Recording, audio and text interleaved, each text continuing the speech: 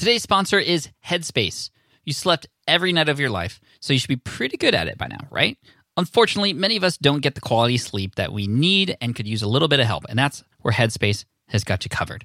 It's your daily dose of mindfulness in the form of guided meditations in an easy-to-use app. And while they have meditations devoted to helping you reduce stress and increase your overall sense of well-being, they have an entire library of sleep stories, sleep music, and other sleep sounds that can help you get the quality sleep you desperately need.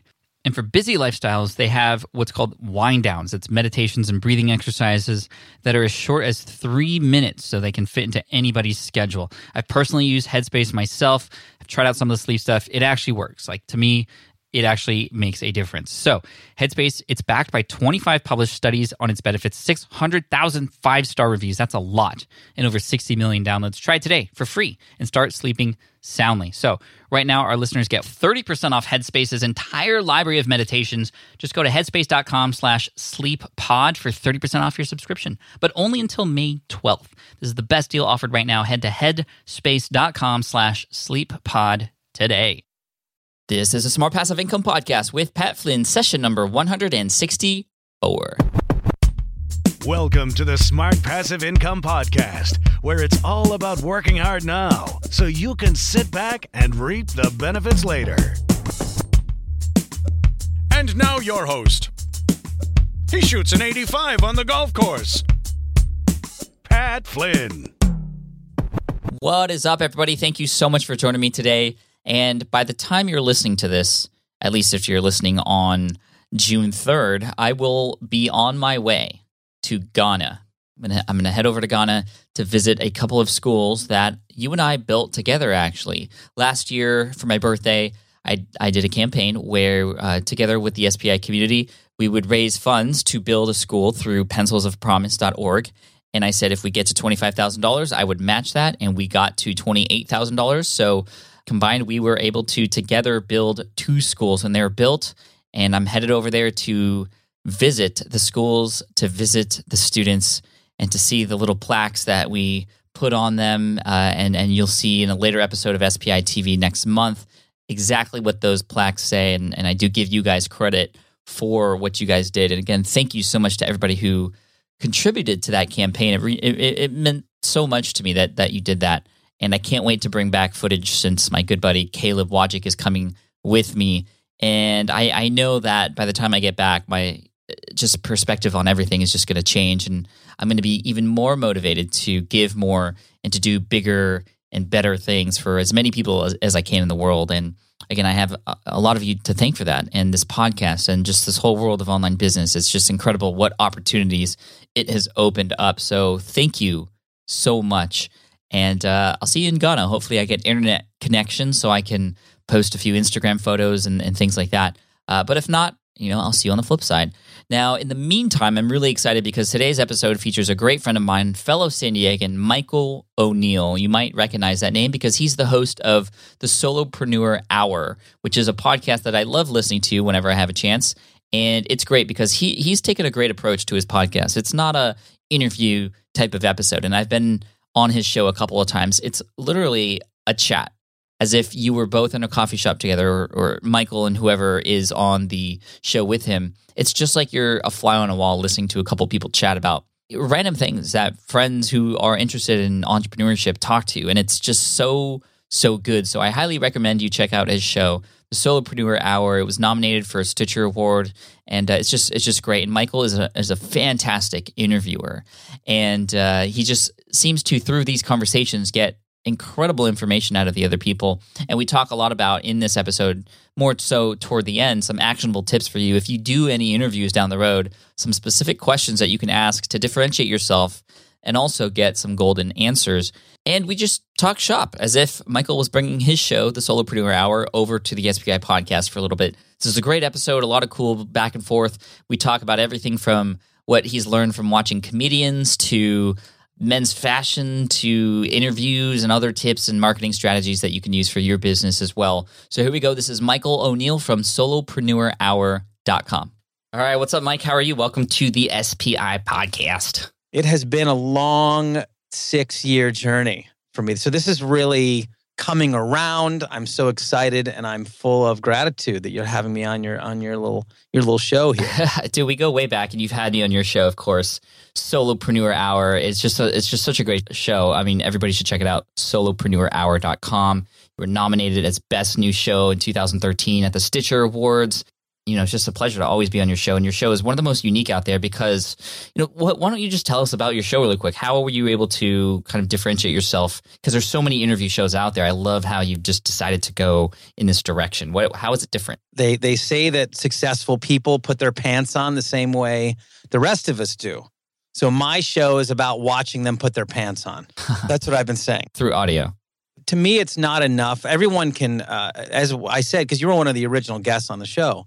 And I said, if you really want to hear about Pat's story of becoming, this online entrepreneur from being an architect, go to his About page or listen to the other 374 podcasts that he's been interviewed on and told that story. So a lot of it was triggered by, and I've said this a few times, about a lunch that you and I had here in San Diego. And we just hung out for a couple hours and we just chatted. How long ago was that? It was, when was this? It was May of 2013, I think. Yeah. Mm-hmm. And a couple years ago. And we talked about our lives and we talked about our significant others and cars and breakdancing. Fashion. And men's fashion and all kinds of stuff. And as we were walking back, you literally stopped and you turned and said, dude, thank you. I never get to do that. I never just get to talk about my real life. And I thought, what an interesting idea for a show. What if I had a show that was really just about the actual life and not just the quote unquote journey, because everyone has their story of what their journey is, but their actual life and what it's like to have to get up and manage a couple of kids and how do you structure your days and what is it like? Like, what's the fear factor that goes into, I'm going to endeavor on this brand new thing and I've never done it before and I'm really exposed. I've got a million eyeballs looking at me. So if I fail, it's going to be really public. How do you muster up the strength for that? And to me, that was something that I think people were missing was but I get that he had this journey. Everyone has their sort of hero's journey. But what about how does he do his day? And what did he do when he was a kid? Because the idea for me is if I can identify one little spot or a number of little spots in someone's journey in their lives that my audience was at some point, they can look at them and go, wait a second, this person had 2 kids and did this, and this is how they managed that. I can totally do that.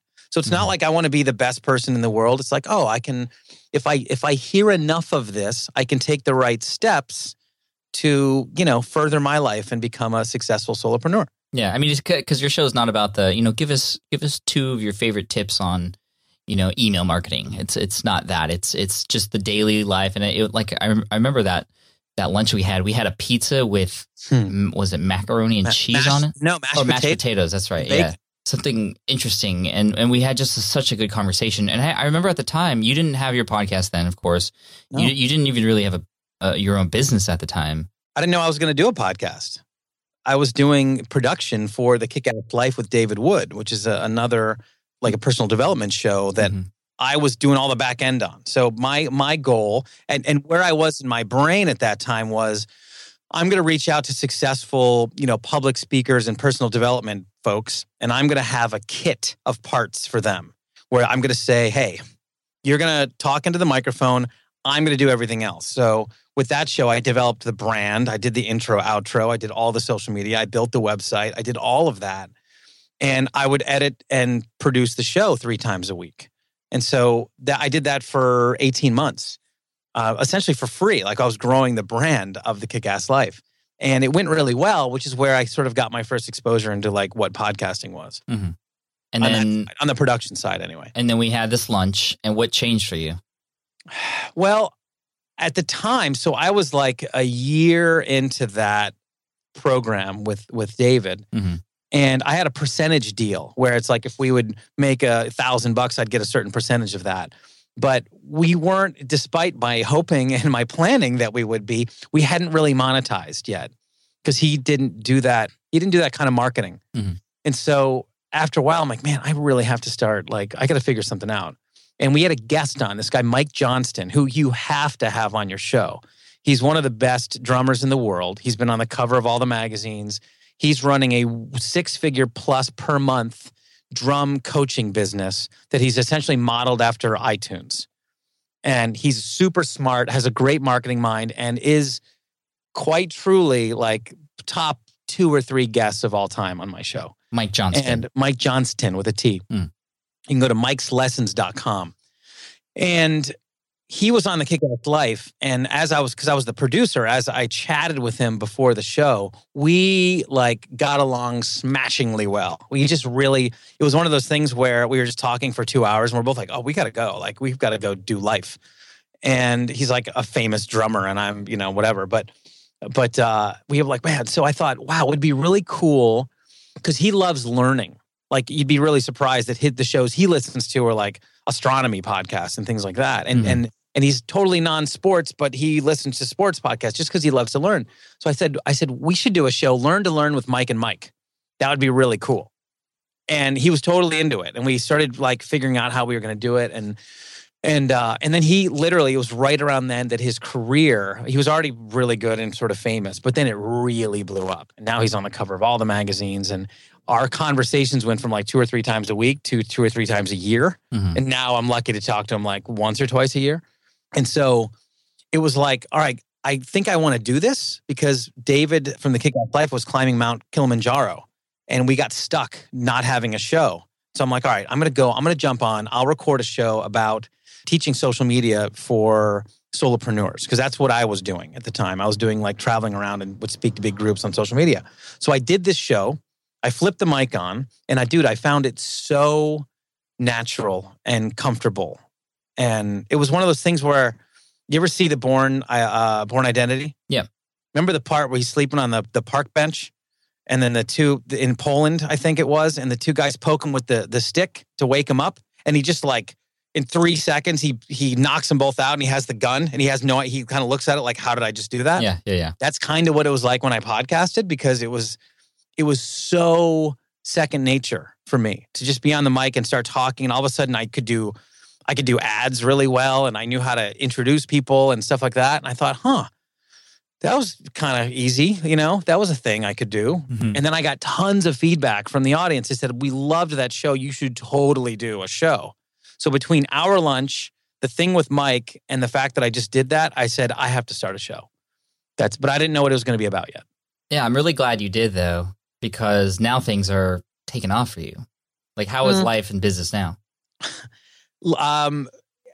Tough to complain. I mean, there's nothing about my life that didn't change. I went from, like we all do, I think we all are trying to find our way and trying to figure out like what of these options. I think there's like 7 options. You can write a book, you can be a social media person, you can have a YouTube channel, you can do Google Hangouts, you can do a podcast, you can be a blogger, or you can do traditional media. Those are pretty much your 7 options that you can start an online kind of career on. And I figured out one. I said, okay, I'm gonna do this.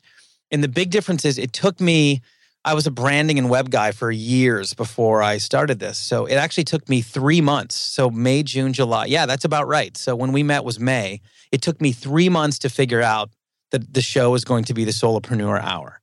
Once I submitted my RSS feed to iTunes, and I guess this is the difference between what a lot of people, including you, like you have SPI and a podcast as part of your SPI offering.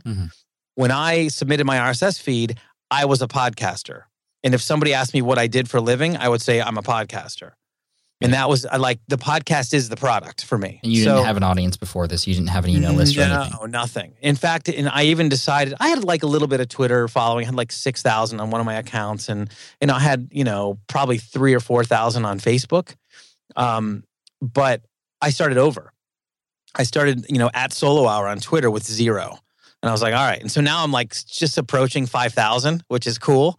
I'm like, I feel like that's a number that matters. But anyway, to answer your question, everything changed. The podcast between advertising and coaching did well over 6 figures in the first year. And I moved into a great place I live also in San Diego, but I live in this great place with, 2 bedrooms and a garage. And I have one of the bedrooms is a studio.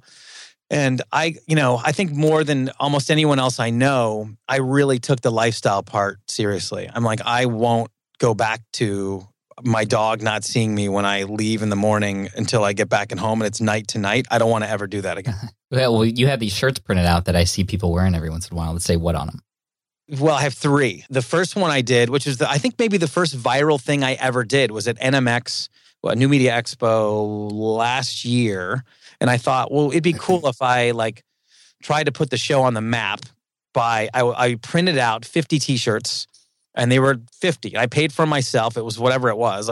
They were good. I don't believe in bad t-shirts. I want stuff that people will wear. So they're all American Apparel 2001, real t-shirts. Mm-hmm. And they say I'm unemployable on the front. They're bright yellow, which is the color of the brand.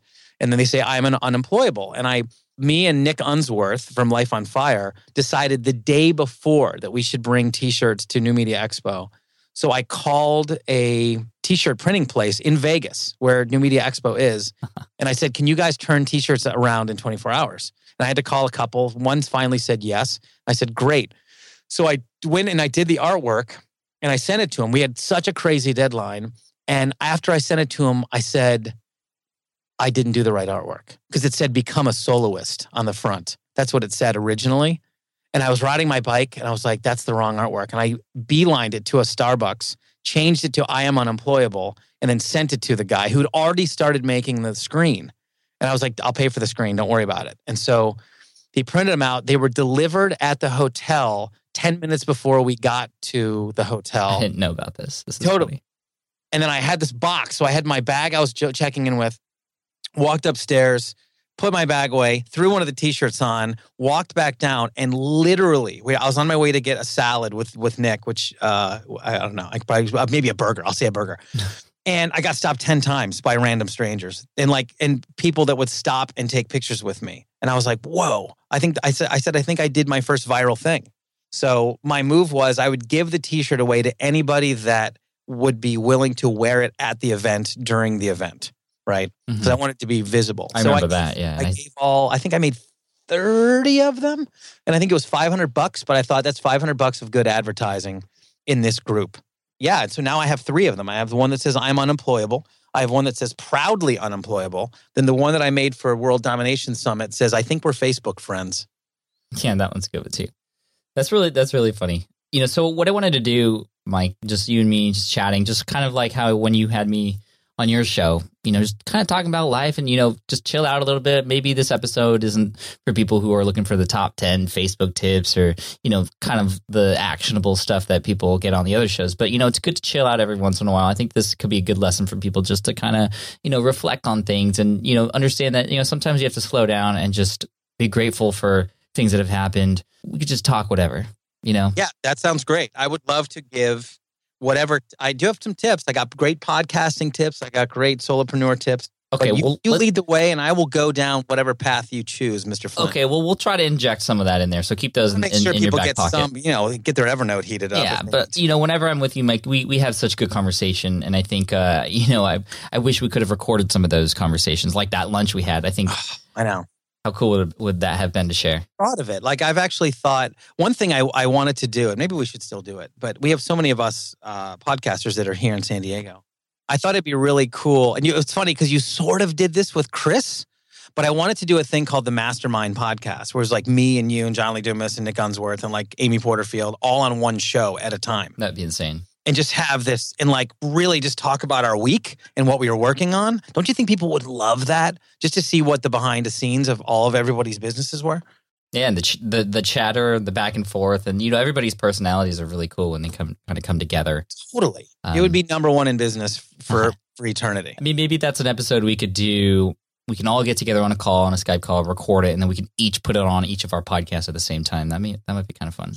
Yeah. One thing you did recently, and I did as well. So you did a narrative podcast. Yeah, 138. Yeah, I did episode 200. So my episode 200 is I took over 100 clips from listeners. I don't utter a word on the show.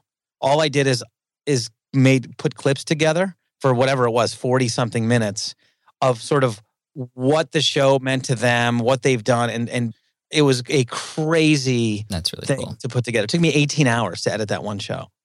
18 hours. Wow, you got me beat for my storytelling. But yeah, that's episode 200. So again, solopreneur.hour. I'm looking at it right now. It says a very special episode starring you. Yeah. I think it's a great idea. You know what's, by the way, since no one can spell preneur, I always say on the show solohour.com. So you just can go to Solo Hour. Very smart. So you can actually go to solohour.com/200. And then how long did yours take? How long was yours? I think it was 8 to 10 hours. Yeah, dude. It's great. Everyone's like, you should just do that all the time. I'm like, really? Yeah. I'll have 12 producers would like, This American Life does. Yeah, man. Now, one thing I remember that we talked about during that lunch was we just talked about comedy for a while.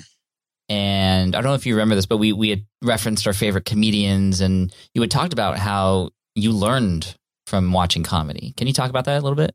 Yeah, it's my first love. I mean, my brain is I think I'm a frustrated stand-up that never got on stage. But my brain thinks like a stand-up, and whenever I talk to a real one, I've had a couple on my show, they kind of look, if I talk to them in real life, they kind of look at me like, wait a second, you know way more about this than most people do. Because I love both sides of it. I think when you're public speaking, no one has a harder job than a stand-up comedian, because you've got this audience of people that are, arms crossed, that are like, make me laugh. And that's not an easy thing to do. But when you think about the parallels between what we do as entrepreneurs and the parallels between what comedy does, they are almost exactly the same. Meaning, what they have to do is first they have to make sure an audience understands the concept of what they're talking about. And they call it the premise in comedy. We call it, here's why it's important to have a good mailing list, right? So that's a premise. Like you have to set up, well, here's why. This way you can connect with your audience and blah, blah, blah. So a comedian has to set up the premise first. Chris Rock does it. Women can't go down in lifestyle. They can't. They can't go down in lifestyle. And then he'll just hit that premise 10 times. Like he'll kind of work around that idea. And every time he delivers a little bit of value on his side, that's a punchline, right? So he does that throughout a whole set, just like we would if we were launching a product. At some point, he's finished with that set, which is like usually an hour long. And then he takes it to HBO or to Showtime and they do their full, they publish their full set. We turn it into a product launch. So when they're on stage and they've got to speak to this group, they're trying and failing in real time. When they have an idea for a joke, they have a concept or a premise for a joke, they'll try it out. And if people don't laugh, all right, that's me. I got to tweak it a little bit. But then sometimes it's just a matter of like literally taking two words and interchanging them. And all of a sudden it works and people totally get it. And you go, oh, okay. So they just keep refining and refining and refining. I know for a fact that you do that in almost every facet of your business. Like when you launch a course, that's not just a launched course. Like you will continually get feedback, continually test until you keep getting it more and more refined. Yeah, I mean, even on stage when I speak like a comedian would, I try different things and see what sticks. And the next time I do that same presentation, I'll keep in what worked and take out what didn't. And, a lot of people know my recent presentation at NMX, which I believe you saw in 2014 about raving fans. Yeah. That was my first run of that. And thank you. And I've since done that nearly 8 or 9 times, I think, since then. And each time I've been able to improve. And it's not just what I say and the content, but also the timing of it. It's kind of crazy to me how important the timing of everything is. And there was one time I went into a presentation just truly working on the timing of everything, and it just killed it. Like the joke stuck, and it's amazing how much, even a little bit of joking around inside a presentation can just really make it a memorable thing for people and fun and exciting. And, it kind of resets everybody. And the more you can make people smile in your presentation, the better it's going to be. I mean, do you do that on your podcast or, when you get on stage too? I know you've been doing some stage work too recently. Yeah, I love that. Again, before the podcast, I did 4 years of live social media training for thousands of people. So I had my jokes, and I had my timing. I would always say about Facebook, setting the premise of, as a solopreneur, you've got to grow your audience as big as possible, right? Because when you launch that thing, you want to be able to put it on Facebook and have people share it. And then you run into that privacy situation where a lot of people are like, yeah, I don't know, I don't want to friend a stranger. And I would always say, ladies, people are innocent until proven creepy. And that would always get a big laugh. And I didn't know that. And, I said it offhand one day and then it killed. And so I integrated that into everything, just like we do. Mm-hmm. Most recently, a podcast movement. You guys all know John Lee Dumas. John and Kate were in the audience, and I thought of this a few days before, and I said, I wonder if I'm going to have the cojones to say this in front of a full, because I had a full room for my thing. I think you were there, but I had an almost full room. And I said, again, with the timing, I said, John and Kate are here. And Kate, I was wondering something. I wondered, is it possible that John's ever just sort of walked into the doorway of the bedroom and kind of leaned on the door frame and said, Kate, are you ready to ignite? And it killed, like it murdered the room. But I paused, and it was really like a good kind of gentle delivery. Mm-hmm. And I didn't rush it.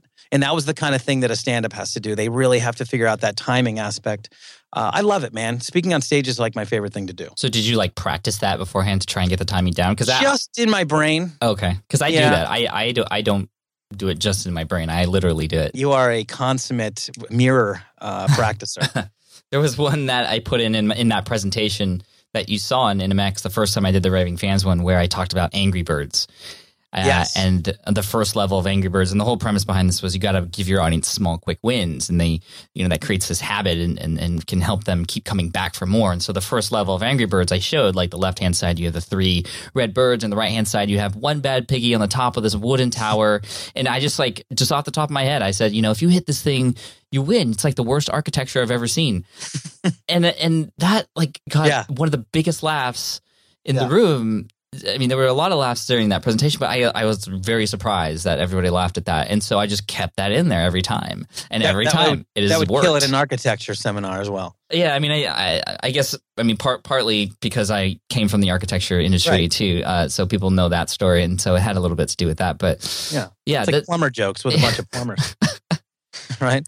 Now, one thing we recently did together was when we were at Social Media Marketing World, I actually had to fill in a role for somebody who couldn't make it to one of the author features or author spotlights. You were given this role at Social Media Marketing World to interview people. You got to interview Guy Kawasaki and a few other people, and I had to fill in for somebody who wasn't there.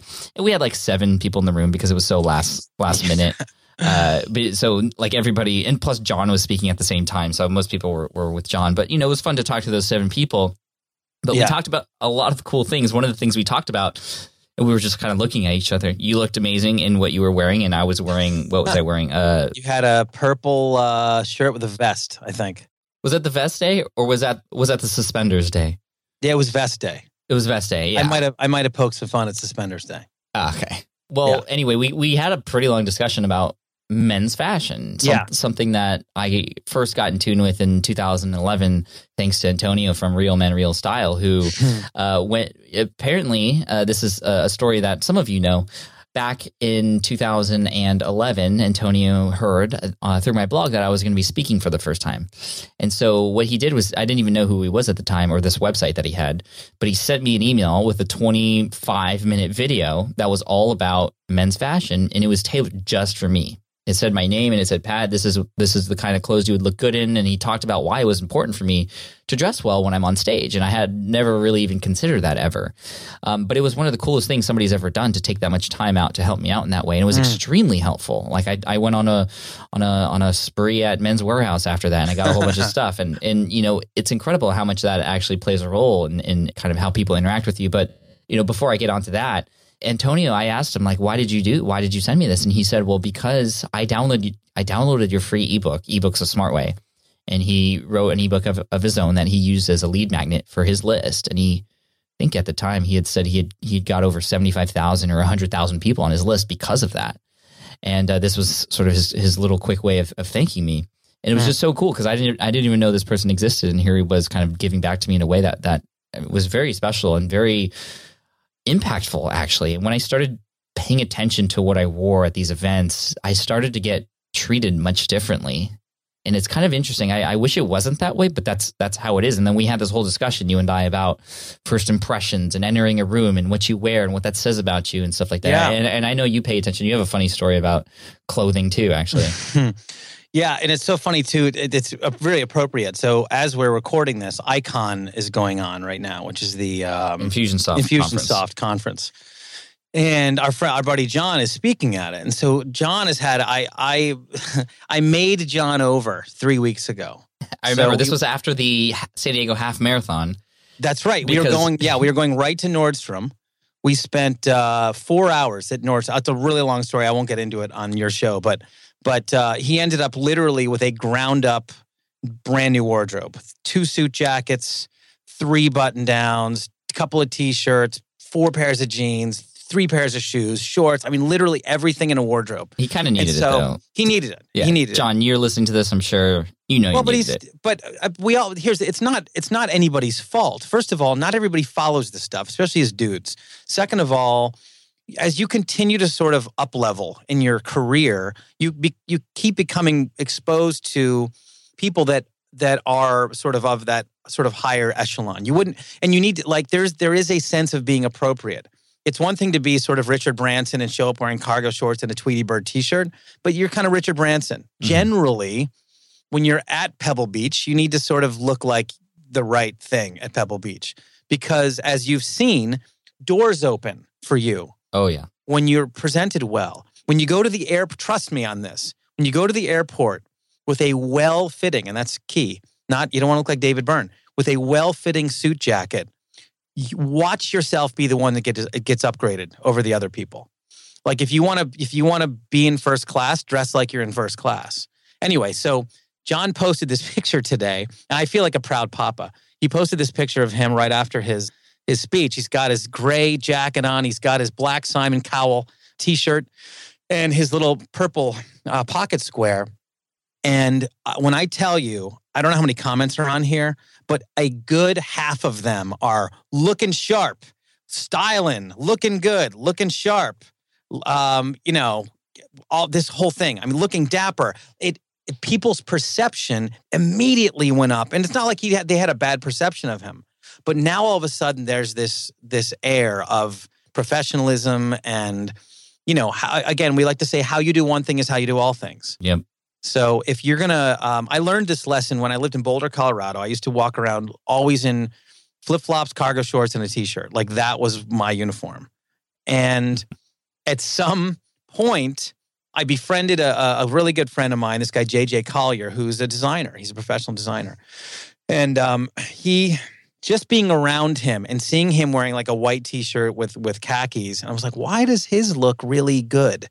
And mine looks like this. It's because all of his stuff was fitted, like it fit right. And overspending money, fit trumps all. If you can just get close, if you have an idea of what the rules are, and you can go to Marshall's or TJ Maxx or Nordstrom Rack and buy a couple of shirts and have them tailored the right way, it changes everything about how you look. Yeah, and you just feel more confident too. I mean, that's the one thing I've found. It helps me when I'm on stage, knowing that I look sharp. And people have this idea that my presentation is going to be sharp too. Yeah, right. How you do one thing is how you do all things. There was a American Idol guy who won top 10. His name was Bucky Covington, who's a country dude. He was like one of the first seasons, and his brother Rocky Covington, they are identical twins. So they're both like 6'3", 6'4", blonde hair down to their shoulders, country dudes. Mm-hmm. And I ran into them on a rooftop deck in Boulder, Colorado. And they're both wearing long sleeve black t-shirts, black jeans, boots, stainless steel watch. All right. That was what they were wearing. And they were twins. Here's the difference. Bucky made it to top 10 of American Idol. Rocky did not. So Rocky was wearing like a Gap t-shirt and Levi's and whatever boots. And Bucky was wearing like an Armani t-shirt and, Sevens or whatever for jeans and like nicer boots. And it was crazy to see on two identical humans what a difference fit made. because those other brands, even though they're more expensive, they pay way more attention to the tailoring of them. And you could, like, I had this A/B where I was looking left to right going, whoa, look at the difference of how these two guys look. And they're exactly the same guy. And that was kind of cool. Yeah, that's pretty funny. Yeah, it was interesting. Speaking of watches, you're a big watch guy. Oh, yeah, man. I can't seem to find a hobby that's inexpensive. Yeah, right. What's up with that? Chris Ducker, I know, has a couple watches, and I know he's talked about you and how you're a watch guy. I'm not a watch guy. I just have this one giant triathlon training watch, which is a Garmin. It is giant, and we have to talk. When you're going to wear fancy clothes, you can't wear your giant Garmin. No, I don't. You need something. You need something. You need something more appropriate. But it tells me how many steps I take during the day. Don't you have an iPhone that does that in your pocket? Well, yeah, but then I have to pull it out and then look at it. Look at it. Well, that's the whole premise behind the Apple Watch. Are you going to get one? I think I might. I don't know. I'm going to wait though. I'm not going to be a first adopter. I'm going to wait and see, what the deal is. Yeah, I mean, I did the same thing for the iPhone. I waited and saw what it was like and got to play around with it a little bit, and I was like, wow, this is impressive. So I'll probably do the same thing with a watch, but I'm not as convinced yet. Right. But the watch thing, watches, we guys don't have much in the way of bling. We don't get a lot of jewelry, Like you might wear a necklace if you're from the Northeast and you're like, hey, how you doing? That's okay. And I used to when I was there. We don't wear a lot of bracelets, and the earrings are, hit or miss. If you're a rocker or something, it's all good. So watches are really one of the only things we have to accessorize, if you will. We get pretty much a watch, a tie clip, and a pocket square. Those are the things we get that we get to play with a little. And so the watch thing used to be the iPhone. They were the apps of their day, where it's not just about telling time, but you can look at like GMT and things like that. What I like to do is I like to pick watches. I like all the old stuff. So I have a couple of vintage watches. I have one newish one, but I like the older ones that have a history behind them. Like one of my watches that I want to get is called the Omega Speedmaster. And for those of you who don't know, the Omega Speedmaster is also called the Moon Watch because before Apollo something or another, NASA went around to all the jewelry stores where they were in, it's not Cape Canaveral. Where is it? Where's Houston? We have a problem. Wherever that base is. They went around and they grabbed all these watches. They did tons of testing on them. They decided on this Omega Speedmaster that would be the watch that the astronauts would wear on the moon. So when you see these like iconic pictures of these guys getting off the lander onto the moon, they've got an Omega Speedmaster with a Velcro strap on the outside of their suits. And that became the Omega Moon. They called it the Moon Watch. And so you can buy a 60s era Speedmaster, and they're not crazy. They're, $5,000 or something. They will never go down in value. They'll only go up in value. And you've got a story. You've got this great story with a bunch of history behind it. And that's what I like. I like the story and the history behind all these watches. I don't much care for the brand new ones. That's cool. I love that. It's fun. Now, before we finish up here, you had mentioned you had some podcasting tips. I think might be kind of cool to start talking about those a little bit. I know obviously we have a lot of podcasters in the audience too. And, I'm always looking to improve as well. So tell us a little bit about kind of what you're doing. I mean, your show's doing really, really well. You're up to episode, at the time of this recording, 248. So you've obviously passed where we're at with SPI. How often are you doing your show? 3 times a week, Monday, Wednesday, Friday. Monday and Wednesday, I like to have, I call them co-hosts because I like to be able to banter with them back and forth, almost Joe Rogan style, where it's not just like sort of, and they are very much, as you can attest, they are like hit record and we start talking. This is not structured questions. Right. Although one of my favorite questions lately has been, what did your childhood smell like? Although I don't think I've ever asked you that. Pat, what did your childhood smell like? It smelled like pizza. Okay. Because I had pizza all the time. All right. What else? And Filipino food. It smelled like the corner of the room because I was so shy and I always put myself in the corner of the room. I was never really somebody who would raise their hand and start talking. I was always the person in the back who, I would also, like, I remember one time I was playing baseball and, we were all kind of in the dugout and the coach was like, okay, like, let's make the lineup. Who's going to go first? And I raised my hand and I said, Coach, can I go last? And the coach was like, why do you want to go last? And I said, well, I want to see how everybody else does first, for one. But also I said, it might be important in the 3rd or 4th inning that's my time to get up there and maybe be a hero. And I thought that was kind of cool, but kind of that's not, I've always been the person in the back who kind of lays back, watches everything, and then kind of when the time is right, then I go and do what I need to do. So that was podcast tip number 1, everybody. See, I like the Trojan horse, the tips on you guys.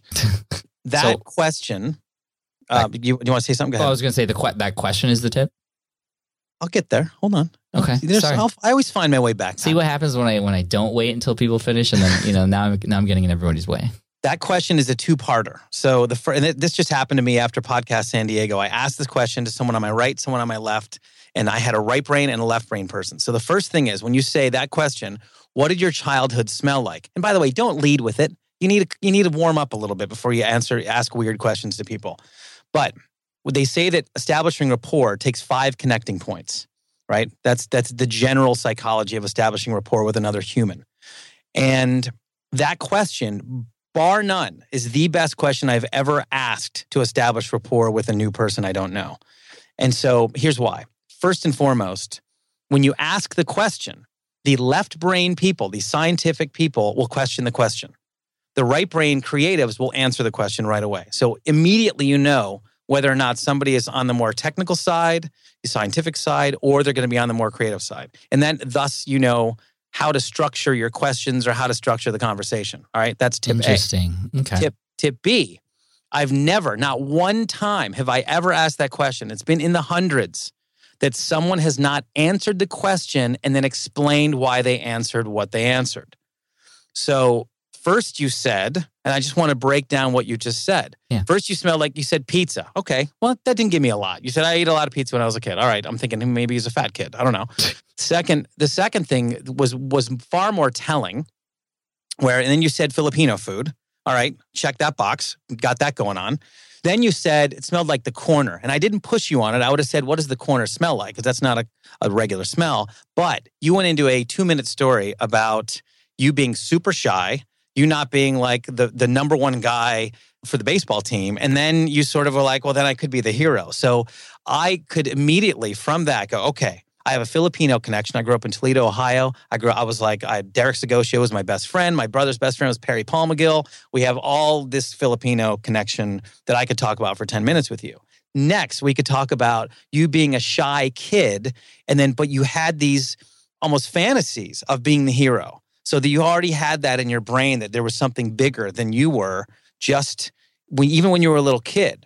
But then I also know what the Filipino life is like because I grew up around that. So I would say, okay, it was probably like strict. Every morning you woke up, it smelled like rice in the house all the time because my friends always had rice cookers going any given moment.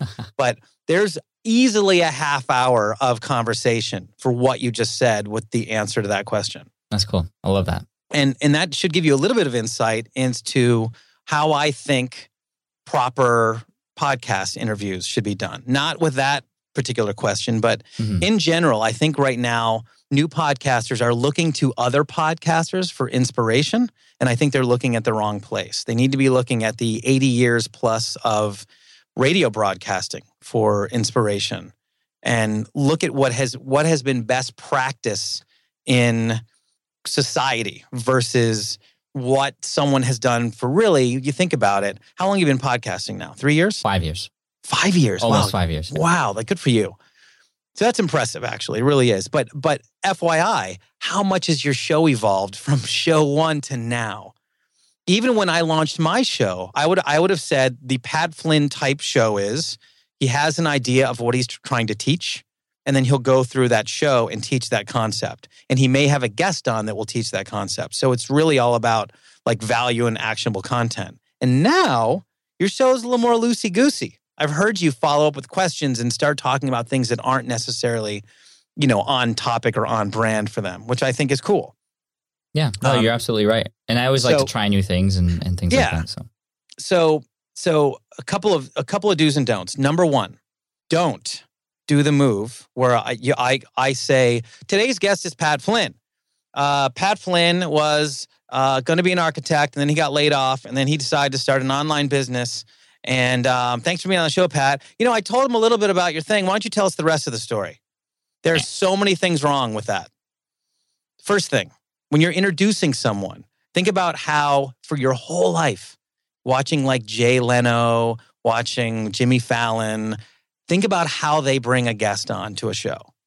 They say, our next guest has won 5 Academy Awards. They have won 3 Emmy Awards for their amazing work on The Newsroom. Ladies and gentlemen, Jeff Daniels, right? Mm-hmm. The last 2 words of every intro should be someone's name. You never say their name beforehand. And here's why. You're trying to edify them. You're trying to make it so you build them up in the audience's brain, and there's a little bit of tension and anticipation that happens. And that really comes clear when you're the guest. It makes someone feel really good as the guest. The second thing you can do with that, if you really want to take it to the next level, is you can do the 8 Mile approach. You ever see the movie 8 Mile, Pat? I love the movie 8 Mile. Great. You remember the last scene? Yeah. Literally the best, like, hype me up song ever. Yeah. The last scene when Eminem and the other dude are in the battle. Do you happen to remember what happened in that the reason why he won? He won because he had just clowned himself before the other guy could do it for him.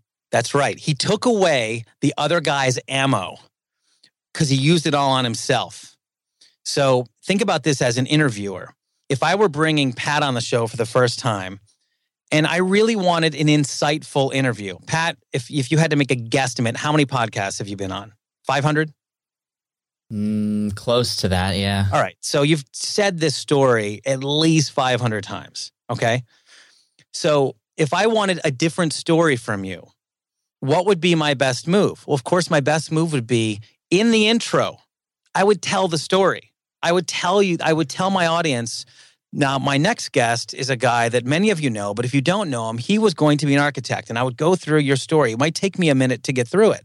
However, ladies and gentlemen, Pat Flynn, now Pat's got no ammo left, which means that Pat has to actually talk and be creative and interesting and fresh and original. Now, as Pat, wouldn't that be way, way, way more interesting of an interview than if you'd said the same thing, even if you weren't ready for it, right? Totally. I mean, I love sharing my story, but I love when people ask me different questions. I mean... Then you're not on autopilot. Right. Sometimes people, however, they interview me and they say, Pat, I know you've told the story 100 times, but would you mind telling us how you got to where you're at today? And I'm like, that's not the way to kind of get into it. Now, when it's really hacky interview technique, because it's like, let's say you went to a college and something big happened at that college, like there was a protest or something, 2002. I could say, Pat, so I don't know, you didn't go to, where'd you go to? You didn't go to Stanford, did you? Where'd you go? No, wait. What? USC? No, gosh, no. You know where I go, and that's why you're saying those things. I forget. You're saying those things because you knew where I went. Which one? Cal, UC Berkeley, which is like the opposite of those schools. I know, I'm kidding. But let's say there was a big protest happening at Cal the years you were there, right? Every weekend, actually. Right, because it was like Southern California. Cool. So but let's say that happened, and I knew that because I did a little bit of research. You don't need to go days and days and days, but you did a little bit of research on Pat Flynn. Said, okay, from 2008 or whatever, this happened. So I could say, where did you go to college? Fine, you went to college, blah, blah. Or I could say, in 2008, there was a massive protest about blah, blah, blah, blah, blah, blah. What was it like for you to be on campus during that time? And how much more interesting is that as an interview? Yeah, it's so much richer to have a little bit of research. So the final tip I'll give you is that your audience. I'm not going to put him on the spot, but I think if I said, Pat, give me your avatar, you could probably spit it out pretty easily and be pretty darn close. Yeah, I'm still trying to get up to where John is with his. That's crazy, right? He's like, hey, he's 20 years old. He has commuted for 20 years old, 2 kids. If you know that off the top of your head, right? And I'm your guest. I don't know your avatar at all. I have no idea how, because I haven't maybe listened to every single one of your episodes, and maybe your guest hasn't listened to every single one of your episodes. So if you do the move, which I think is killing podcasting in the outside world, when you say, hey, I've said a little bit about you, tell the rest of the story. I'm like, wait, stop. Specifically, that is your job as the host, for you to narrate that story to your audience, because guess what? The guest doesn't know who your audience is. You need to be the Rosetta Stone. You have to be the translator between that guest and filtering what your guest says to the audience so that they can hear it and interpret it in the way that they will get the most value. Does that make sense? Completely. When people don't do that and they give away, they essentially hand the microphone to a stranger and they say, yeah, provide value to my audience. Whenever anybody does that to me on their show, I go, well, yeah, I started playing racquetball in 2007 and I really hustled. I did a lot of practice. And they're like, no. I was talking about, you didn't specify what you were talking about. You just said, and I do it sometimes, but sometimes I'm nice to them and I say, can we not do that? That's really a bad thing to do. So, and then I said the final one, but the real final one is that you can't launch a podcast with bad audio unless you're Tim Ferriss. Then you can get away with it. But if you have crappy audio, someone's going to listen to your show for the first time and they'll go, oh, this sounds like they recorded in someone's basement, and they'll never listen again because that's just not how it works anymore. So you got to imagine that they're going to be switching from NPR or Howard Stern or morning radio to your show. So it should sound as good as those things going out of the gate. Right. Absolutely. Those are my 4 big podcast tips, Pat. I love it, Mike. Fantastic tips. I mean, stuff I've never heard before either. So a lot of people are going to get a ton out of this. And we didn't reach an hour, but that's okay because I'm not the solopreneur hour. That's you. Well, I got plenty of time. No. Yeah, dude, I'm really glad you came on the show finally. Mike and I have been talking about doing this for a while. And I'm glad we're able to put him in here in the summer of 2015. And we'll have to come back on at some point. And, I've been on your show before. I can't wait to do it again. And, I always know you love having guests come back. I'm always happy to do that. And I'll make sure to link to all of those episodes on your show here in the show notes of this episode. And any final parting words, Mike, before we head out?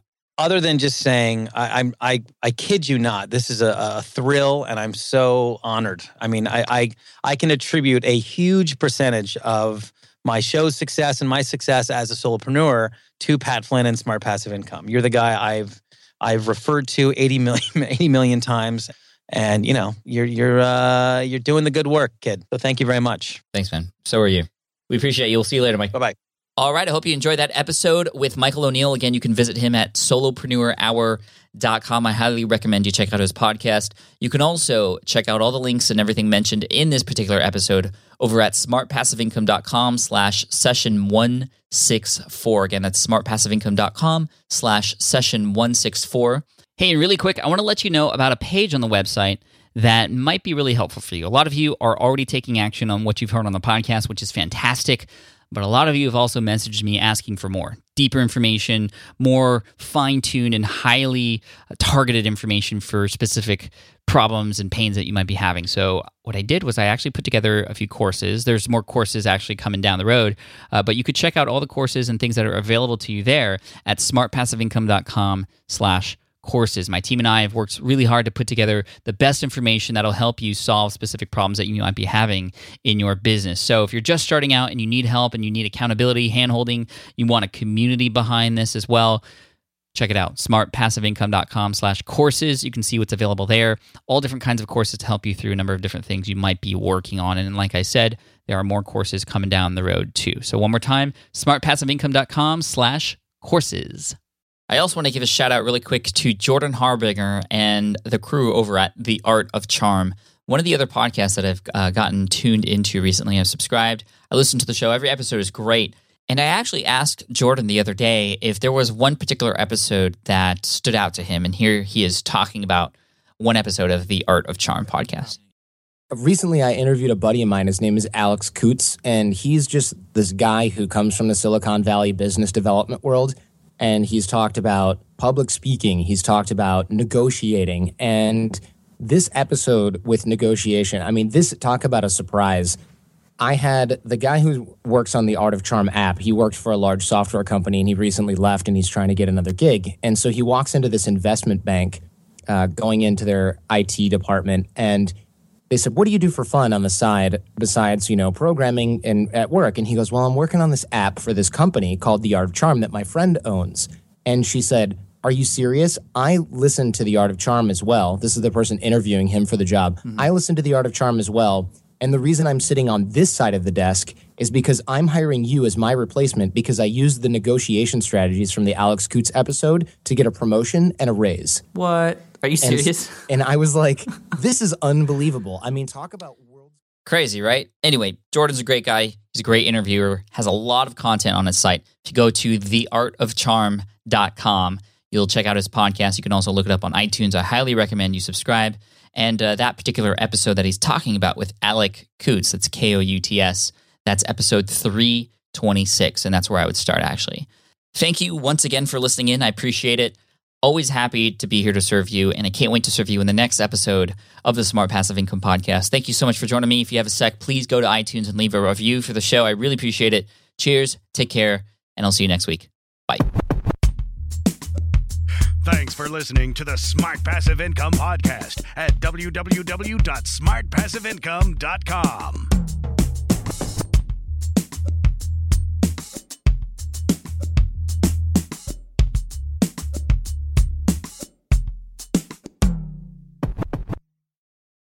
So podcasting is obviously a big deal here at SPI, and today I'm so excited to tell you about our newest podcast. Yes, a brand new podcast called Flops. Flops is all about exploring, celebrating, and normalizing failure in the entrepreneurial journey. Every entrepreneur experiences failure at some point, so I love that we're just facing it head on here. And the show is hosted by two members of the team, Karen and Ray, and in it they talk to entrepreneurs who have had stumbles, setbacks, and flat-out failures. These guests are honest and generous with their stories, and I think they offer hope and encouragement for all other entrepreneurs out there because we all experience it, right? We all experience failure. For example, in the first episode, Ray talks to John, who got caught up in a Ponzi scheme. It's a story with twists and turns that will keep you hooked. It's a great story. I highly recommend you check it out. But one thing I love about Flops is that it doesn't dwell on the failure, and it always finds a bright side. I really love it, and I think you will too. So the first season of Flops has already started with new episodes dropping on Wednesdays. You can find it on Apple Podcasts, Spotify, wherever you listen to podcasts. You can also listen at smartpassiveincome.com/flops. Again, that's smartpassiveincome.com/flops. I hope you enjoy it.